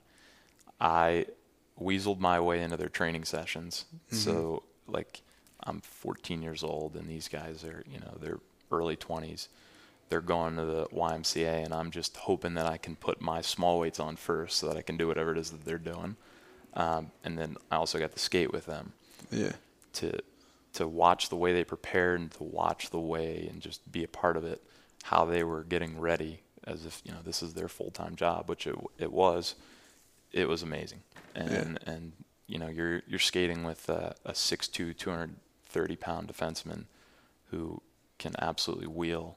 I mean, at some point you're going to pick something up. Yeah, for sure. And I think I've been lucky because, those guys were not just, allowing me to tag along. They would also, they're giving me rides to the rink. They're awesome. Including me as if I'm one of their own, even though I was pretty much their butler. But it was fun, and I would say the hands. I noticed that there were such big guys. Their hands were so silky. Like they were able to make passes and to shoot the puck so quickly. It wasn't always, about power. That was at the point where we were kind of learning more about how you can be faster and how the game is just getting so much faster. They would work on quickness and timing and things like that, and I kind of piggybacked off that. That's awesome. Building off of that, who would you say is the best player you have ever played with or against? Could be either one. Ooh. Let's see. I mean, I would definitely say anyone that I've played against. Played against Tyler Toffoli when we were in. I've heard of him. We were in Chicago. Ever heard of him? Got a decent career. Yeah. Him, and then I would probably say the best players that I played with. One is Jared Tenorti. Dude, stop. Really? Yeah. So my best friend from college his sister is dating Jared Tenorti's younger brother. Their dad played for the Caps, right? He lives in Annapolis. Yeah. Jared Tenorti tonight is making his. Just got called up. I was texting my friend Gary last night. He just got called up to the Preds tonight to play in Pittsburgh. The whole family drove up there. I want to say it's his NHL debut. I can't remember. He played a little bit with Montreal. You said that. And then with Phoenix. Yeah. So Nick, That's you get so the kudos cool for that. Yeah. What are the fucking odds of that? Yeah. Yeah. So it was probably my 14U Team Maryland year. The defense were Jared Tenorti, Michael Chen, who's playing in Russia, the KHL. Jesus. Love to get him on. Yeah, there's like 3 or 4 others that I'm definitely snubbing, but our forward group was Casey Thrush, played at UNH, Max Gaudreau played at UNH the same time, Nick Sorkin, who's at UNH, and then actually he still plays. He's playing for Kunlun, David Bondra. Wow. in KHL. Oh, no way. I played against him, I think, actually, when I was real little. Yeah, so our teams were stacked at that year. Yeah, you're not fucking kidding. Yeah. Pretty much everybody on the team was playing at some high level at some point, whether it was pro hockey or college. That's awesome. Yeah, and I just lucked out. I got to be on the team. What are the odds of the Tenorti thing? I was just telling you about that thing. He's playing tonight for his first game as a Predator against Pittsburgh. Yeah, so he's the captain in Milwaukee. Yeah. But it was funny. We were playing up in New Jersey. We were de-pairing and ended up, it was like the shift right before the end of the second. Just a funny hit. Ended up breaking. I think he was broken his collarbone. Oof. Wow. Start of the third, I go to step up, and this kid lands on me. This is my freshman year. Kid lands right on my leg. I break my leg. So we're in hospital beds right next to each other. But whatever they gave him led him to the NHL, and they were not giving him. So I got snubbed in that hospital visit, which was brutal. They gave him the gas. They're like, yeah, sorry. Like, I mean, we just ran out. Like, you hooked the wrong wire up to me. Like, what's going on? Man, that's awesome. What was Toffoli like? He actually was he was a pudgy guy.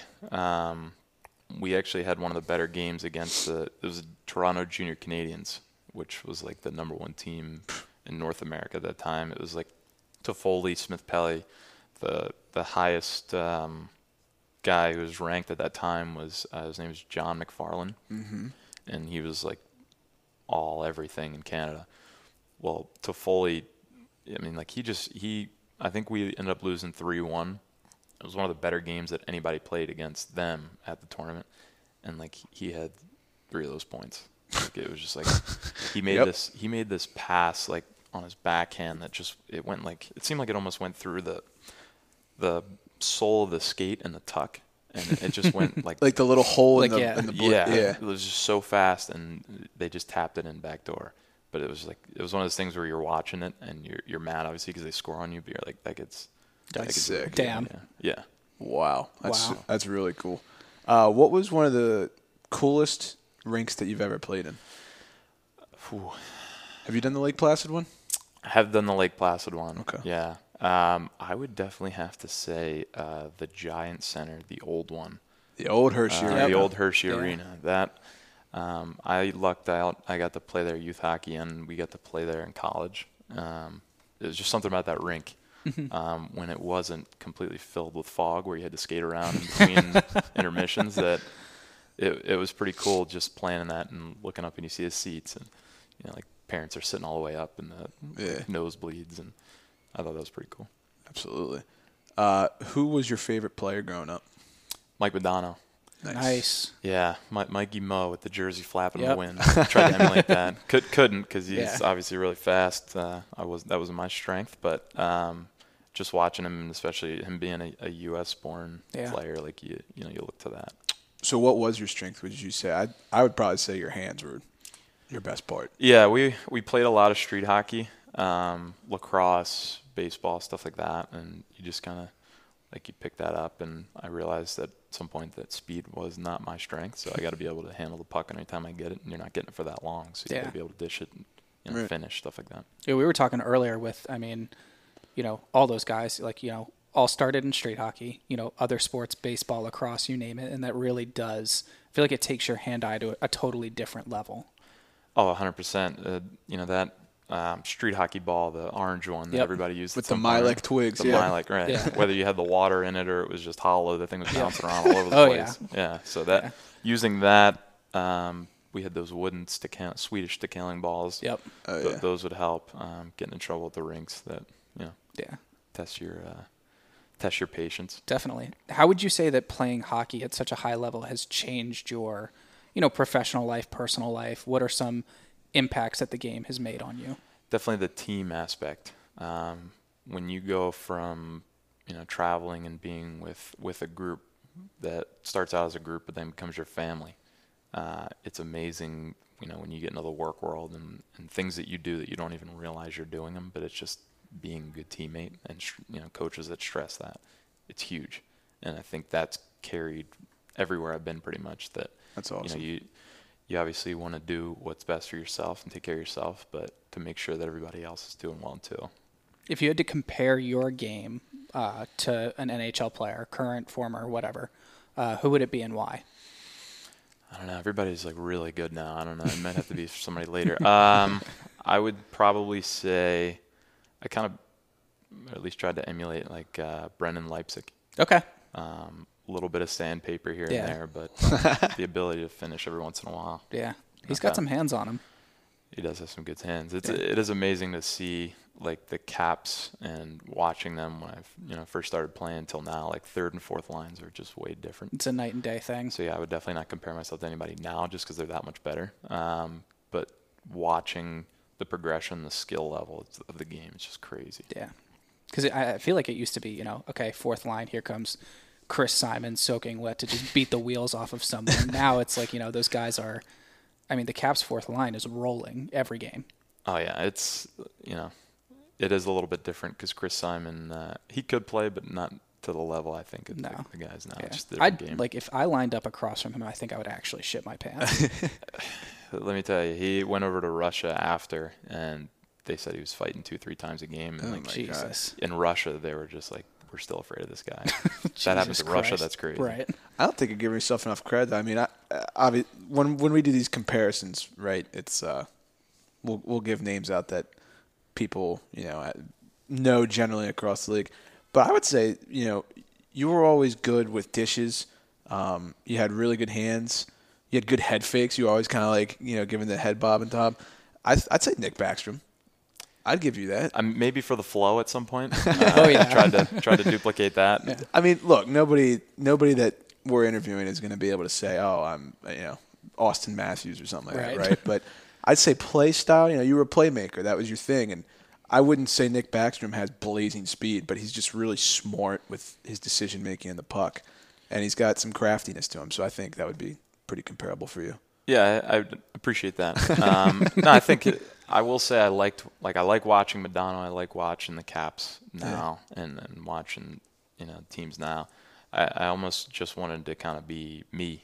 Like I wanted to be Joe Vonakis. It wasn't necessarily looking to I want to mimic this guy or whatever. You'd see stuff and do it, but I definitely think it was just fun to get out there and be with everybody and shoot the puck around every once in a while. Who's the best of the three brothers? George for sure. Is he the youngest, right? George is the youngest. Yeah, he's still playing. How old? He's 20. This is his final year at junior. Wow. Where's he at? He's in Worcester. I think that's how you pronounce it. Yeah, Worcester with the Junior Railers. Is that where Tim Carson went for a little bit? Do you remember that? He was like a scout or some shit? Yeah, I think that was in Minnesota. Oh, okay. Yeah, but it's same name or similar name. He's actually in Boston or just outside of Boston. Playing the EHL there, and then he's going to make a decision in the next couple months where he's going to go to school. Awesome. You want to do some bonus questions? Sure. We talked about the chirps that came from the girls. What are some, if you could remember a few in your, playing career that you were just like, oh my God, this is the funniest thing I've ever heard? Al McGinnis, his brother Rob McGinnis, definitely picked some stuff up from his brother Al. And one of the better ones, because he would yell a lot. He brought the refs over and just really calmly, he's like whispering in his ear as the ref's watching the game, and he was just like, you see what's going on out there? And the ref's kind of like, what are you talking about? He's like, you're missing a really good game. He's like, it looks good out there. These kids are fast. And the ref didn't really understand what's going on. It took him a second. Right, and then he skates probably 2 or 3 strides, turns around, tees him up. That's so funny. But it took him that long to that makes it so much funnier. And he was just like, what? Oh, He's so used to having him scream, change of pace. That's awesome. Oh, I love that hysterical. It took a second to sink in. He's like, wait a second, I got to throw that guy out. Were you a fishbowl guy or a cage guy? Ooh, I was both. Okay. Yeah. Anytime there was any nicks that went through the fishbowl, it was back to cage. Yep. Thanks to Bruce Dukaitis, actually, I'm back with the fishbowl now. Yeah. Nice. Yeah, so I'm staying out of the corners. And the better guess, stay tight. Yep. White tape or black tape? White tape on the top, black tape on the bottom. Interesting. Nice. Yeah. I like that. And then... or no, you go. I'm sorry. So we talked about, Madonna being your favorite player of all time, I would say. Yeah. Do you have a current favorite player right now in the league? Yeah, I really like watching Marner. Yeah, he's sick. Not just because you're wearing his jersey, but Yeah. he just not being a big guy, I'm not a big guy either, but his skill level, just top to bottom, like he's very balanced. Yeah, it's amazing to see those guys play, and like, they're just getting better. Yeah, his vision is just unbelievable. I mean, he's just throwing passes to nowhere that people just, they skate right into it, right on the tape in the back of the net. And he can finish too. Yeah. So, who wins the cup this year? I had the Preds. Wow. Ooh. Yeah, I think they've struggled of early. Yeah. But it kind of has that feel of the Blues last year where they're just inching I along. like that. Interesting. I think they're going to turn around here in the second half, and of course with Tinner getting called up. There you go. It's game on. Yeah. Nice. Do you have like a final matchup, Preds versus someone out of the East? For some reason, I think it's going to be Preds versus Bruins. Okay. I could definitely see that I had happening. The Bruins going from the East. Yeah. Yeah, I had Caps versus Vegas, so I mean I hate the Caps. I'm a diehard Pens fan, but I like that pick. That's trendy. I like that.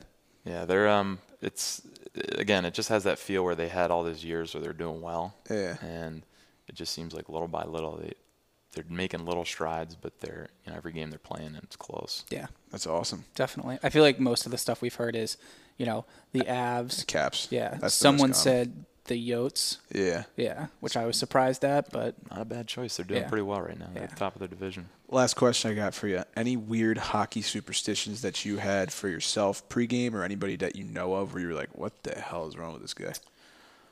Ooh. I'm going to throw him under the bus, kind of, but he's coaching now in the North American League. Anytime before the game, he would go into the bathroom in the mirror and look at himself and not move. So like the face that just making right now, which standing, is like right, his eyes are open, flat, like not smiling. He would just stand and look in the mirror. And one time, got the guts to ask him like, what are you doing? And he was like, I'm trying to find myself. Oh my God. And I was like, was this a club team? If you know what I mean? This was a club team. Okay. And I was like, you're right here. Yeah. You're right here. Could you let me know? Right. And I clearly didn't get it. So. Yeah. Oh, man. That's too funny. Well, Joe, that's pretty much all we got for you. Is there any question that you might have for us or anybody you want to shout out while you're here? I know you're living in Florida now, so we don't get to see you as much. So it might be a little bit until we can maybe get you back on. Yeah, I would definitely say that if Mike Schrammick or Mike Rumsey are listening, you guys need to get on here. I know you guys don't have very many good stories, or you haven't won that many games as coaches, but you need to get on here and tell some of those. That would be unreal. That's I would awesome. Greatly appreciate that to both Mikes. That would be great for us. But anyways, thank you, Joe, for coming. We appreciate it, and you did great. So we'll catch you later next time. Thanks. This has been awesome. Thanks for having me, guys. Appreciate it. Of course. And thank you to Joey for joining us. As always, we always appreciate our guests. It's always nice to get some guys on and get us a little more publicity. And he had some great insight, I thought. So thank you to Joey. Awesome guy. Yeah, it was cool. So now we're going to hop into this week's segments. We're going to start with first liner versus fourth liner. I'll start it off. My first liner is going to be Ilya Samsonov. Nice. So as Nick mentioned in the State of the Union, big shutout versus the Canes earlier. He is right now first in the NHL in goals against average with 2.06. And this year he is 15-2-1 on the year with a .927 save percentage. He's been lights out this year, causing a little bit of goalie controversy over in D.C., so we'll see how it shakes out going forward, but he's been hot lately. Yeah, he also started his first set of back-to-back games this past week, so he's getting a lot more time, which is good. Absolutely. Who's your first liner? No surprise, the grade 8. I don't know why you wouldn't have this guy on your fantasy team, but if you're an idiot and you don't, and he's available, 8 goals in his last 3 games, you might want to pick him up. Yeah, he's red hot. For all the FanDuelers out there, he's probably a big ticket, but it's worth it. Yeah, for sure. For the fourth liner, mine is going to be the Cat, Alex DeBrincat. 12 goals, 21 assists, and 33 points in 49 games played so far. To put it in perspective, he is tied with Tom Wilson right now in points. Wow. Yeah, tough sledding for the Cat this year. I feel bad, but for a guy that we both thought would be a top 5 goal scorer this year, he has drastically underperformed. And the Hawks are actually pretty competitive right now. They're not too far out of a playoff spot, so I'm a little surprised by this. Yeah. But he can flat out play, though. he can flat out play. I think next year he'll have a bounce back year, but right now he just hasn't looked so good. I agree. My fourth liner is going to be Joe Pavelski, probably one of the bigger names circulating the NHL offseason this year. If not the biggest. Yeah, he's only got 19 points in 48 games with Dallas, which is definitely down on where I think he wants to be, and I think we thought he was going to be. Mm-hmm. I know that power play production hasn't been as efficient for him as it was when he was in San Jose, so I'm wondering if that's part of the problem. But either way, this point total is just way low for this guy. Yeah, dude, let alone, I think, how many points did you say? 19? 19. I would have thought he had 19 power play points by the end of the year. So this is just total. I mean, that's kind of crazy. I never would have expected that. Exactly. So we're going to move on to the gambling picks. Let's do our recap from last week. Fuck you, Florida Panthers. You ruined my puck line. You were up 4-0 going into the third period, and the Kings scored 3 goals in the last period, and I'm pretty sure like 2 of them were in the last 2 minutes, and ruined my puck line cover, so fuck off. I'm never coming to one of your games again. Your ice girls are ugly. Goodbye. Well, that's just not true. Yeah, that was just out of hate. So my puck line did not hit. Predators money line, I don't even want to get into this. I'm an idiot. I'm glad you said it. I fucking suck. So, and then my under, or my over rather, I picked the Leafs Blackhawks on Saturday night. That hit. Hawks dummied the Leafs. I think that goal total hit 8. The over under was 6.5. So that hit. So my over under hit for once, which is usually not how mine work. So I went 1-2 last week. I apologize to all of you, but you can thank the city of Fort Lauderdale for fucking me. So. I went 2-1 last week. I missed on my puck line, which was the Blues against the Flyers on Wednesday night. The Flyers actually look competent, and, shit happens. I think they ended up winning in overtime. They did.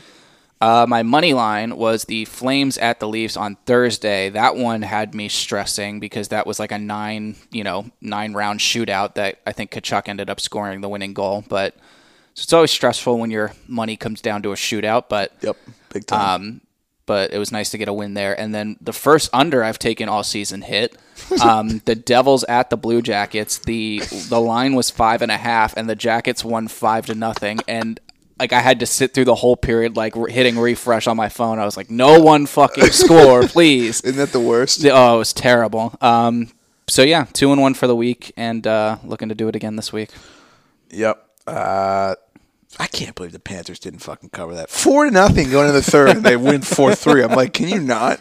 Of course they hit the over because that's what the Panthers do. Exactly. But whatever. Yeah. And now that I thought the Predators were back, they're not. So if you've been listening to this podcast since the beginning, the 2 most popular picks for myself are the Predators money line and Panthers over. Panthers over, and I was going to say the Canucks puck line when they're at home. Yeah. I love betting that shit. I actually had to bail myself out last night, and thank God they hit that, so whatever. This week's picks. I'm going to start off with the puck line. So as you might have heard earlier in the episode, the All-Star break is this week. So we're dropping this on Monday night like we usually do. So you pretty much only have Tuesday's games and Wednesday's games to pick from. And I think there's only 2 on Wednesday. Yeah, it's 7 games total to pick from. So this is going to be a little bit of a stretch. Definitely going to have some overlaps here. Tread cautiously. I would say this isn't we don't have a lot to choose from, but we're going to give it to you guys anyway. My puck line pick is going to be the Bruins over Vegas on Tuesday night at the Garden. I think the Bruins are always just close to unstoppable at home. The Knights have been shaky as of late, and I think Fleury will start, but he really hasn't looked that good lately. Yeah, ever since his dad passed, he hasn't looked the same. I don't think the coaching change is going to jumpstart these guys. So I don't see this as being one of those coaching changes where they come out and just rip it up right away. Yeah, it's not like a complete overhaul. It's a very different shakeup from one style to the next. Yep, and after what I saw the Bruins do to the Penguins when they came into town, I'm definitely saying the Bruins are going to cover the puck line on this. So Bruins over the Knights at the Garden on Tuesday. Nice. I have the exact same pick for my puck line. Like we said, this is probably going to overlap. Yes. My money line, I'm going to take the Cinderella Story Blue Jackets over the Winnipeg Jets on Wednesday. That game is going to be in Columbus. Winnipeg has been up and down a little bit more than, I would say end of December, early January, they were on our Who's Hot list, and since probably a week and a half ago, they've kind of cooled down. If Elvis is starting, hop on it. Definitely. So I'm going to take Columbus on Wednesday. My money line is going to be the Wild against the Red Wings on Wednesday. The Wild have been fucking up my bets all season, and it's time for them to get me some money back in return. I'd say that's probably a safe one. Going to be a steep price, but yes. I like it. And my over-under, you know what I like to bet. I'm taking the Panthers over the Hawks on Tuesday. That is an over-better's dream. That will definitely be at 6.5. Yes. It'll probably be like minus 130 or 40 at 6.5, but I'm still taking it. This is the two overs that meet to make heaven. Yeah, it is what it is. My over-under is going to be the Penguins-Flyers over. I don't know if it's because I think it's the year 2011 and these guys are playing each other in the playoffs, but I don't know. I just get over vibes from this game, so I'm back on my bullshit. I like that. Yeah. I honestly do like that. Yeah. I might have to take that. So that'll do it for this week's picks. And, Nick, you have a mailbag segment from ESPN, right? We do. I believe Greg Wyshynski put this out. He's one of the senior writers for ESPN's NHL department, all three of the people that work for it. So, buy or sell, Artemi Panarin will be a Hart Trophy finalist. Rangers got to make the playoffs, yes. Okay. If they make the playoffs. So if they make the playoffs, if they don't, then there's no discussion. What do you think? I'm selling this. I think he'll be close. I think he'll be like that player that everyone's like, oh, like how come he wasn't in talks for it? But I don't think it'll happen. Well, I don't think they're going to make the playoffs, so I'll sell it. Yeah. And I mean, it's pretty much McDavid's or McKinnon's. I'd probably lean more towards McDavid at this point in time, but I guess I'll sell it. Okay. Buy or sell, Stamkos and Kucherov will finish outside the top 10 in goals. Give me a second here. Yeah. I want to look this up. I mean, I haven't heard Kucherov's name at all. Yeah. So I don't really know what's going on with that. But as far as the goal leaders go, right now, neither of them are in the top 10. And I'm scrolling through. So Stamkos is number 38 in the league, and I don't even see where Kucherov is. So wow. I'm definitely going to sell this. Yeah. Yeah, I'm definitely selling that. They're nowhere even near the top 10. Yeah, I'm also selling this. I don't see it happening, and I definitely don't see both of them doing it. Now, to put it in perspective, Stamkos is only 6 goals away from being top 10, and he's number 38 in the league. So it could happen. I just don't. But both of them? Yeah. No, I'm not taking both. Buy or sell, more than 5 NHL roster goalies will be dealt before the trade deadline. No. I don't think more than 5. Does this guy know how the NHL works? I think 2. I would say maybe even 1. Goalies just don't get dealt that much. I think it's going to be the kid from New York, Georgiev. Yeah, he's been on the trade block. He's going to fetch a pretty price, too. Mm-hmm. Alex Ovechkin will have the most shots by a player at the end of the season. Hang on, let's look this. Yeah. I got this, don't worry. So I think I'm buying this one. Considering he's first right now, so the top 3 are really where you got to look. Yeah. Ovechkin leads the league in shots with 224. Nathan McKinnon is second in the league with 221. And Max Pacioretty is third in the league with 218. And then after that, it drops down to Matthews at like 190 something. I just think about that top 3. I think Ovi shoots the puck the most out of all 3 of those guys. I would say it's pretty safe to say Ovi's going to lead the league in shots. I'll buy it. And I think this last one is the most interesting one. Patrick Kane is still the most reliable shootout scorer in the NHL.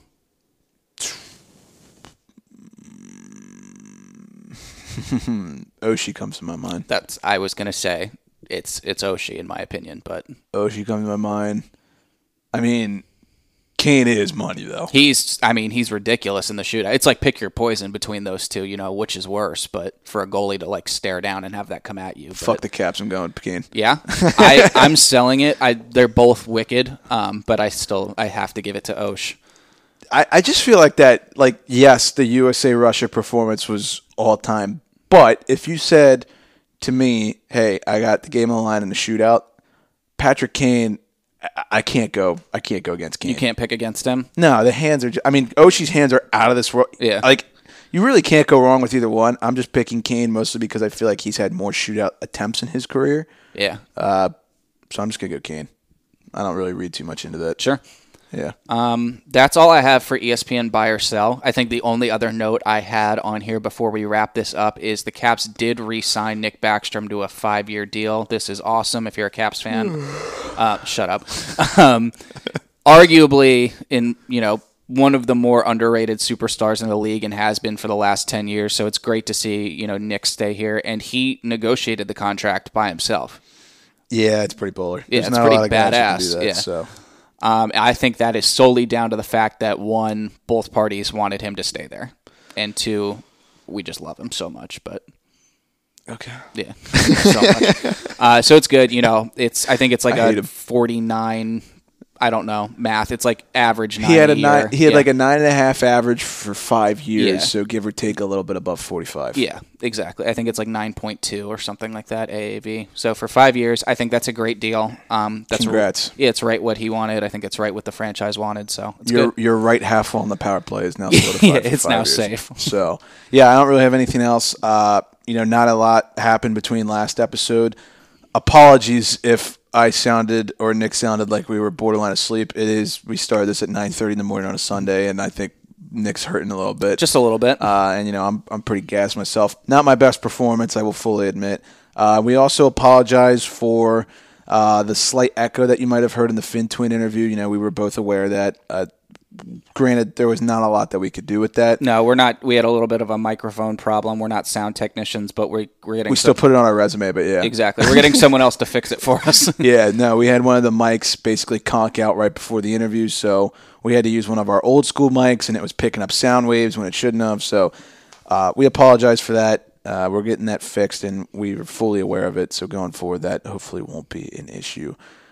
You got anything else? No, I think I'm good. No? Enjoy the All-Star break. Just for those of you who don't remember, the skills contest is fastest skater, save streak, accuracy shooting, the women's 3-on-3, which I can't wait for. That's going to be awesome. That's going to be awesome. Hardest shot, and then Gatorade shooting stars. I have no idea what that is, but there's like a new one, I think. That might be the new one. They did a new segment. I don't know, something like that. Yeah, when it says, they're all sponsored by something. When it says Bud Light save streak, to me that means how many Bud Lights can you drink and save the cans. So whoever's got the most cans wins. But, yes. We need to have something presented by Empty Betters. How about that? Right, yeah. We need to make an Empty Betters drink. I've been saying this. We need, there's got to be something that you and I drink a lot that we could say, hey, this is an Empty Better. Let's slap an EB sticker on a Natty Bow can. Oh, man. So, we're going to wrap it up here. Merch in the link on the Instagram bio. Go buy it, especially if you're a Caps fan. We got some cool shit coming. New Yorkers, don't worry. We got you guys back. Yeah. Let us know if there's anything you want to see. As we said last week, we're always open to suggestions. No, Marty, we're not making any sort of NASCAR-related stuff, so stop asking. Just let us know. We love to hear feedback from you guys, and I think that's all I got. Yep, that should wrap it up. And when we come back to you guys next time, it should be the weekend before Super Bowl Sunday, so maybe we'll do something fun with that. Next time we come back will be Monday, January 27th, 2020. A lot of time before that, a lot going on before then, but we'll see you guys later. And without further ado, class dismissed. You're feeling alright. I'm not feeling too good myself.